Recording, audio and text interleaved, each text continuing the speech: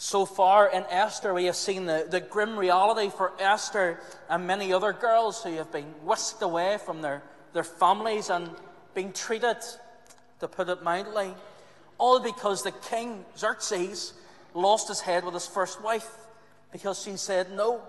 And he overreacted at that time too, didn't he? He sent an edict that all women, all wives and daughters should submit to their husbands and their fathers in every way. And now Esther is crowned, she is queen, and Mordecai overhears a secret plot to save the king. But now in this drama, as we see it unfold before us, we have a new character. And I want you to meet the bad guy, Haman. Each year in the Feast of Purim, the Jews have Esther read aloud. And whenever the reader mentions Haman, they stamp their feet and they cry out, "May his name be blotted off," or blotted out. For the Jew, Haman personifies everybody and anybody who has tried to exterminate them, to exterminate the people of Israel. So we have Haman the baddie, and every good story has a baddie, isn't that right? Whether it be Batman and the Joker, or James Bond and Notorious Villains, whether it be Jaws or Goldfinger, or whether it be Harry Potter and Voldemort, every story has a baddie and a hero. And at the tail end of chapter 2, we have Mordecai uncovering this plot, and he brings it to Esther's attention and saves the king's life.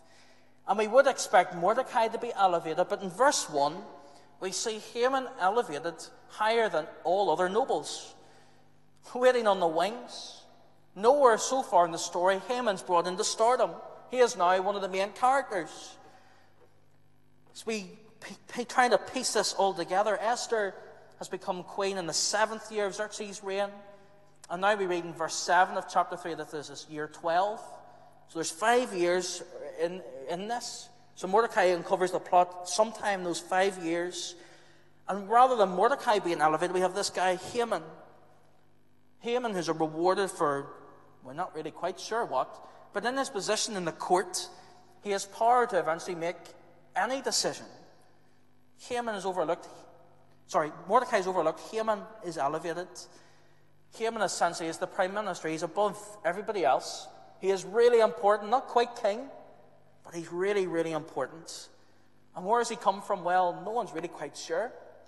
Maybe with his character, as we look at it in the next few Sundays, that maybe Haman sweet-talked his way to the top, or possibly bribed his way to the top. For it seems that his character is one that he has a big ego, doesn't it? He's a big ego. He wants people to bow down to him. Haman is not content with being honoured with position, but he also craves people's recognition. Haman was not content in being one of the most powerful people and important people in the kingdom, not content to work quietly, bringing about what he wants. He wants the admiration of the folk. He wants people to bow down. He wants people to respect him. Haman, I suspect, has a little bit of small man syndrome, Someone who thinks they're more important than they really are, but looking for that craving, that attention, that importance. And he demands people to bow down. Now, in verse 2, to kneel or to pay honour here is not implying some sort of worship to Haman. Okay, it's a wee bit like whenever you're back in the day in school, if a teacher came into the classroom, you would stand up to show respect, or if you were to meet the queen, you might bow. It's showing respect for the position, showing respect for the person. And well, we read here that everybody bows down to Haman except one, Mordecai. In verses 2 through to 6, we have Mordecai's stand.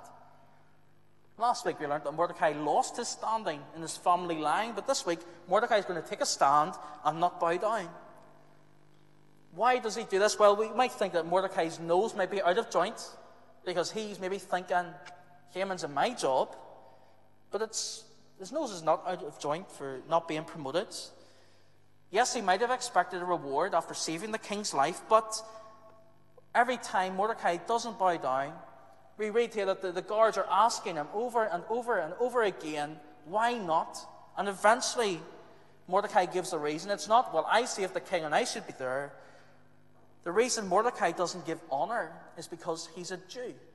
In verse 4, he's repeatedly asked, and Mordecai gives his reason, I'm a Jew. He admits he's a Jew. And there's nothing wrong with showing respect to people in position. We know that. Why does Mordecai not bow down? Surely this is a very strange thing for Mordecai to say. Because hasn't he told Esther to not tell anybody that she was a Jew? We have seen his questionable morality.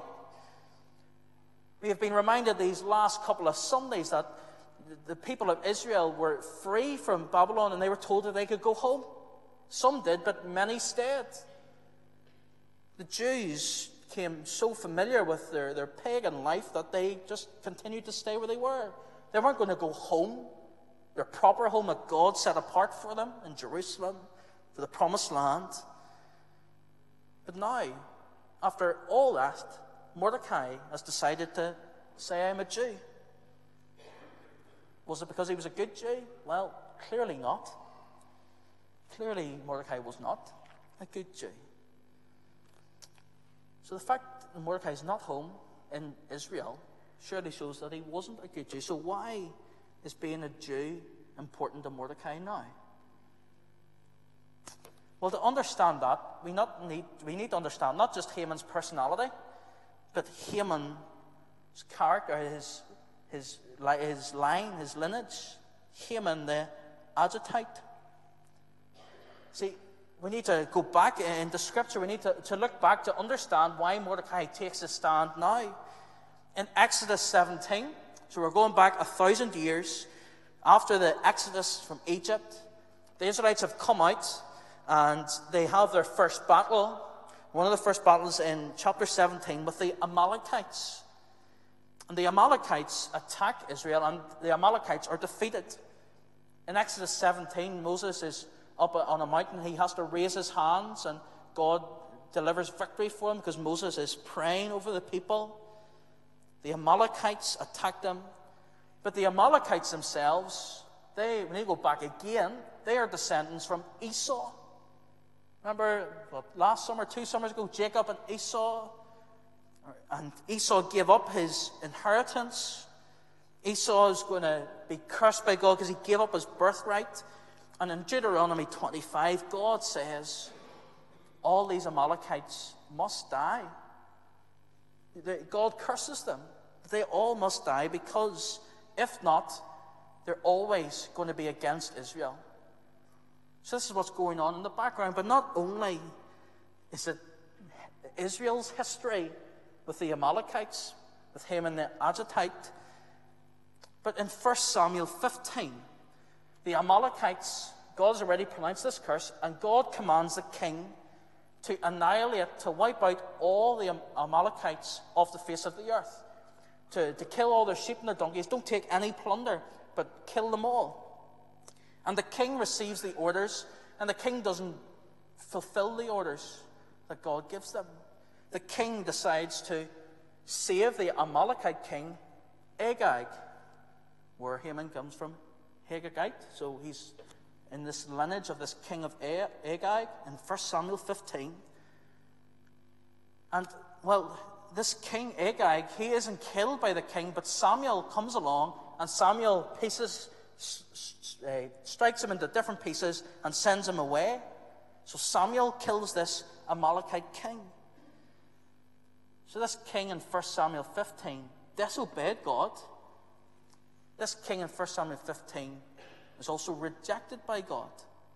That king is King Saul. And I hope the cogs are starting to turn. Who was a Mordecai a descendant of? Saul. So the reason Mordecai doesn't bow down isn't because he's a great Jew. It's because this is personal. This is personal. Mordecai is able to forget the fact that he's a Jew up until the point it becomes personal. That is why he doesn't bow down to Haman. Because of this hostility, this historical hostility between their families. Yes, it might be for the greater Israel cause, but the fact is that Mordecai lost his standing, lost maybe the crown, because of Saul's disobedience to this king Agag. And Haman, he knows now that Mordecai is a Jew, and he has this hatred for them because he knows what the Jews wanted to do, to kill them off the face of the earth. So Haman, how is he going to respond? Well, he overreacts just like the king, doesn't he? In verses 7 to 11, we have the plot. Every drama has a plot line, doesn't it? And this is the main plot line for the next number of chapters. It is Haman's anger and overreaction to not being bowed down to. He's enraged, he's very angry, all because he's got a tender ego. He's feeding off this praise for others. And Haman is not just content with killing Mordecai, but he plots to kill all the Jewish people. A final solution to surely be the Amalekite savior in many ways. One man offends him, and he's determined to kill the entire people. So what is Haman's plan? Okay, so verses 6 and 7, we pick up a couple of things. He has superstition and he has bribery as part of his plan. In verse 7, we're told by the writer here that they cast Pur. Okay, so that's where the Jewish festival Purim comes from, which we'll encounter in a few weeks' time. And Pur are like dice. So Haman, he gets these clay dice and he rolls them. And just like our dice today, they would have months and dates on them, a bit like ours. And whenever he rolls the dice, in the first month of King Xerxes' reign, it lands on the 12th month. So there's 11 months for this drama to unfold before us. Now, dice can be used in the context of faith, and lots can be drawn, but here Haman is using them as merely superstition to get the perfect date where the gods will be smiling down on him. But isn't it interesting, as he rolls the dice, and the first month is 11 months later before anything's going to have to be done. Yes, Haman might be rubbing his hands thinking all the things that he can do in the meantime and looking forward to that day. But let it be a reminder to us that we are never victims of chance or luck, that even God can use his enemies to serve his purposes. So Haman chooses the day and goes before the king. And he tries to bribe the king, doesn't he? He offers the king a huge bribe, 10,000 talents of silver. That is roughly 2/3 of the annual income for the treasury. So Haman must have been an incredibly wealthy man, or he hoped to get some of that back whenever he plundered the Jews. Either way, Xerxes isn't really actually concerned about the money, but he seems happy enough for it all to go ahead, maybe knowing he'll get some of the money anyway. No contest to letting these people die to get some more wealth. In the king's reaction, don't we see an utterly passive king? Haman's speech to the king is one that's twisted, it's not quite all right. Some of our young people are doing this in Bible class earlier, that Haman doesn't even tell them who these people are.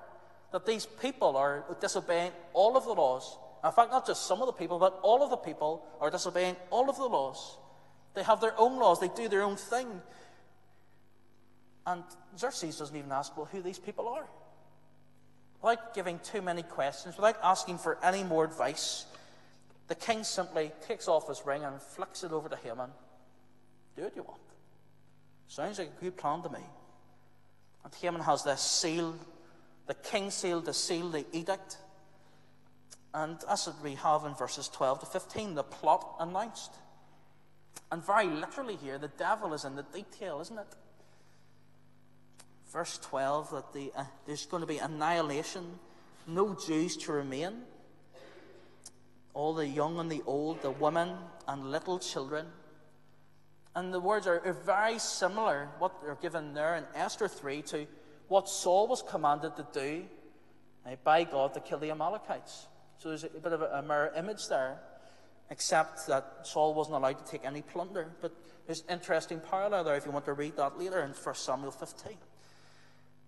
But it shows, surely in verse 12, how absolutely comprehensive this edict is. Not even just happy with the man, but every single person. The edict, the law is written amazingly in many ways, very quickly, in every language, in every province, in all the cities and nations around the kingdom. And all Haman wants to do is to fulfill what his ancestors failed to do and exterminate the Jews. But Haman's edict, as it goes out, we see two responses to the edict as it goes out in verse 15. We see Susa bewildered, and we see the king doing what he does best, having another party or another drink. In verse 15, it says that Susa is bewildered. It seems that when the people get this edict, it's not really quite matching up to what they think about the Jews. It throws the city into confusion and maybe other places around the kingdom, showing that not everybody in the empire felt the way Haman felt, or as they think the king feels. And the king, well, he has another party. We've had one in Esther 1, this huge, humongous party. In Esther 2, the queen is crowned and there's a party. And now there's a booze-up between the king and Haman, celebrating genocide. So as we get into the thick of the plot in the story of Esther, in chapter 3, you have revealed to us this plot line that will go out in the next number of chapters. But what on earth is God trying to teach us in this chapter? What can we learn from this chapter? Let me highlight three things for us. Firstly, sin has consequences. This obviously doesn't look good for God's people, does it? But it all goes back to Saul. He was told to kill the Amalekites. If not, they were to be a constant thorn in the sides of God's people. And Saul disobeys. If Saul had listened to God and acted in faith, none of this would have happened. See, surely the question is, as we read Esther, if we're the people reading this for the first time, if we were living it, could God's people expect God to remain faithful to his promises? Could they expect God's covenant promise to still be in effect, even though they've disobeyed him time and time and time again? Will God save his people yet again? God wanted the Amalekites blotted off the face of the earth, yet they're still here, all stemming from sin. Sin complicates and distorts situations. Sin leaves a complex, tangled web of difficulty for us. Sin has consequences. Can't we use a lie to cover a lie that we've done before, and suddenly we're tangled and can't remember what we said to who? So, for example, if our young people, or maybe your older folk, can remember if you've been out somewhere and your parents wouldn't be quite happy with that, you would string them a story or spiel a line to them to lie exactly where you're at. And, well, suddenly that story has to become a reality, and you have to lie again and over again. But then when it all comes to the surface, not only have you been lying and dishonouring your parents, but there will be a distinct lack of trust, won't there? Sin has consequences. Like if you go to the dentist and the dentist says, right, brush your teeth, no more fizzy juice or drinks, you're going to wreck your teeth. And then you go back in 6 months' time, you've maybe brushed your teeth once or twice, but you haven't stopped all the sugar, and there's going to be consequences to that. You haven't obeyed, you haven't done what you've been told. And we can leave ourselves in sin, in a tangled mess. A lack of trust, it distorts us. And it'd be incredibly foolish for someone who has lied constantly to be trusted very quickly. Sin has its earthly consequences with our relationships, in work maybe, or family, and with the judicial system. But sin is much bigger than just involving us. This is a cosmic battle. There's a cosmic battle going along in Esther. You see, the extermination of the Jews, if this edict is fulfilled, that would mean an end to the messianic promise of the world. The reason God promised to protect his people was so that there would be one from within them who would bring salvation to all people. So this grudge between Haman and Mordecai, yes, it looks personal, but it is incredibly cosmic. It is overarching. It's a great conflict between God and Satan, going right back to the Garden of Eden in Genesis 3. The story of Esther is part of Satan's attempt to prevent the birth of Jesus. Secondly, are we Christians only when suits us? Are we Christians only when suits us? Mordecai's stand is personal. He ignored the fact he was Jewish before. He only decided he was a Jew when it got personal. whenever he realized who Haman was and who he was. Up to this point, Mordecai doesn't seem to have any real belief or concern for his faith. He explicitly commands Esther to hide it. Why did Mordecai think this is a good idea? He's blended so much into the culture, but he's now going to be a Jew. After all his compromises, now he's going to be a Jew, living like everybody else. No intention of going back to God's family and God's people. What Mordecai does is pulls out his Jewish card. Are we only Christian whenever it gets personal to us? Do you pull out, well, I'm a Christian card whenever it's convenient for you? Whenever you're at work and they're going out and you don't really quite want to do it, well, then you pull out the Christian card, but Monday to Friday afternoon, you're just like them in every way. But only when it suits you do you pull it out. David Leitch mentioned a few weeks ago, and I think it's staring us in the face again about being culturally Protestant or culturally Christians like Mordecai. When it gets political or personal, then we'll pull out the Christian or a Protestant Christian card. But only when it gets personal or political. The rest of our lives, we just leave Jesus behind. We're not concerned too much about him. Are we Christian only when it suits us or all of the time? Finally, there is hope. Believe it or not, there is hope in Esther chapter 3. The day of annihilation that is to come will certainly be a bleak, bleak day. Unlike other moments in history, the Jews know this day will come. In verse 15, they've plotted to wipe out this entire ethnic group. From a human point of view, it really is bleak. But in verse 12, the day this edict goes out just so happens to be the 13th day of the first month. And that is the eve of the Passover. The eve of the Passover, which reminds us surely that there's that death sentence that looms over God's people. The Israelites had put blood upon the door to save themselves. There is hope. Esther preaches a gospel hope to us, hope for all sinners. God's people before the Passover, God's people in Esther's time, God's people today have found themselves with this death sentence that looms over our heads, an edict that we cannot overturn. God alone can save his people. Only a proper king can overturn this edict. Only a proper King Jesus can overturn this. Because God uses Christ to purchase our death, even when the outcome looks bleak. Even though it looks like death should be ours because of our sin, even when it looks like we should be wiped off the face of the earth, there is hope. Because God is sovereign. We are reminded in this eve of the Passover, as they prepare for their festival, that there is still hope. It looked like a hopeless situation in Egypt, and yet God rescued his people. And there is hope for us.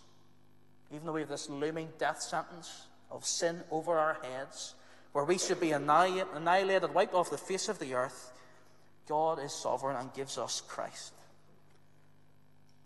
Who can stop the Lord Almighty from providing us with a Savior? No one. We're going to stand and sing together. The praise team are going to lead us in a song that reminds us that even though we are dead in sin, that we should be annihilated, there is hope in Jesus Christ. Let's stand.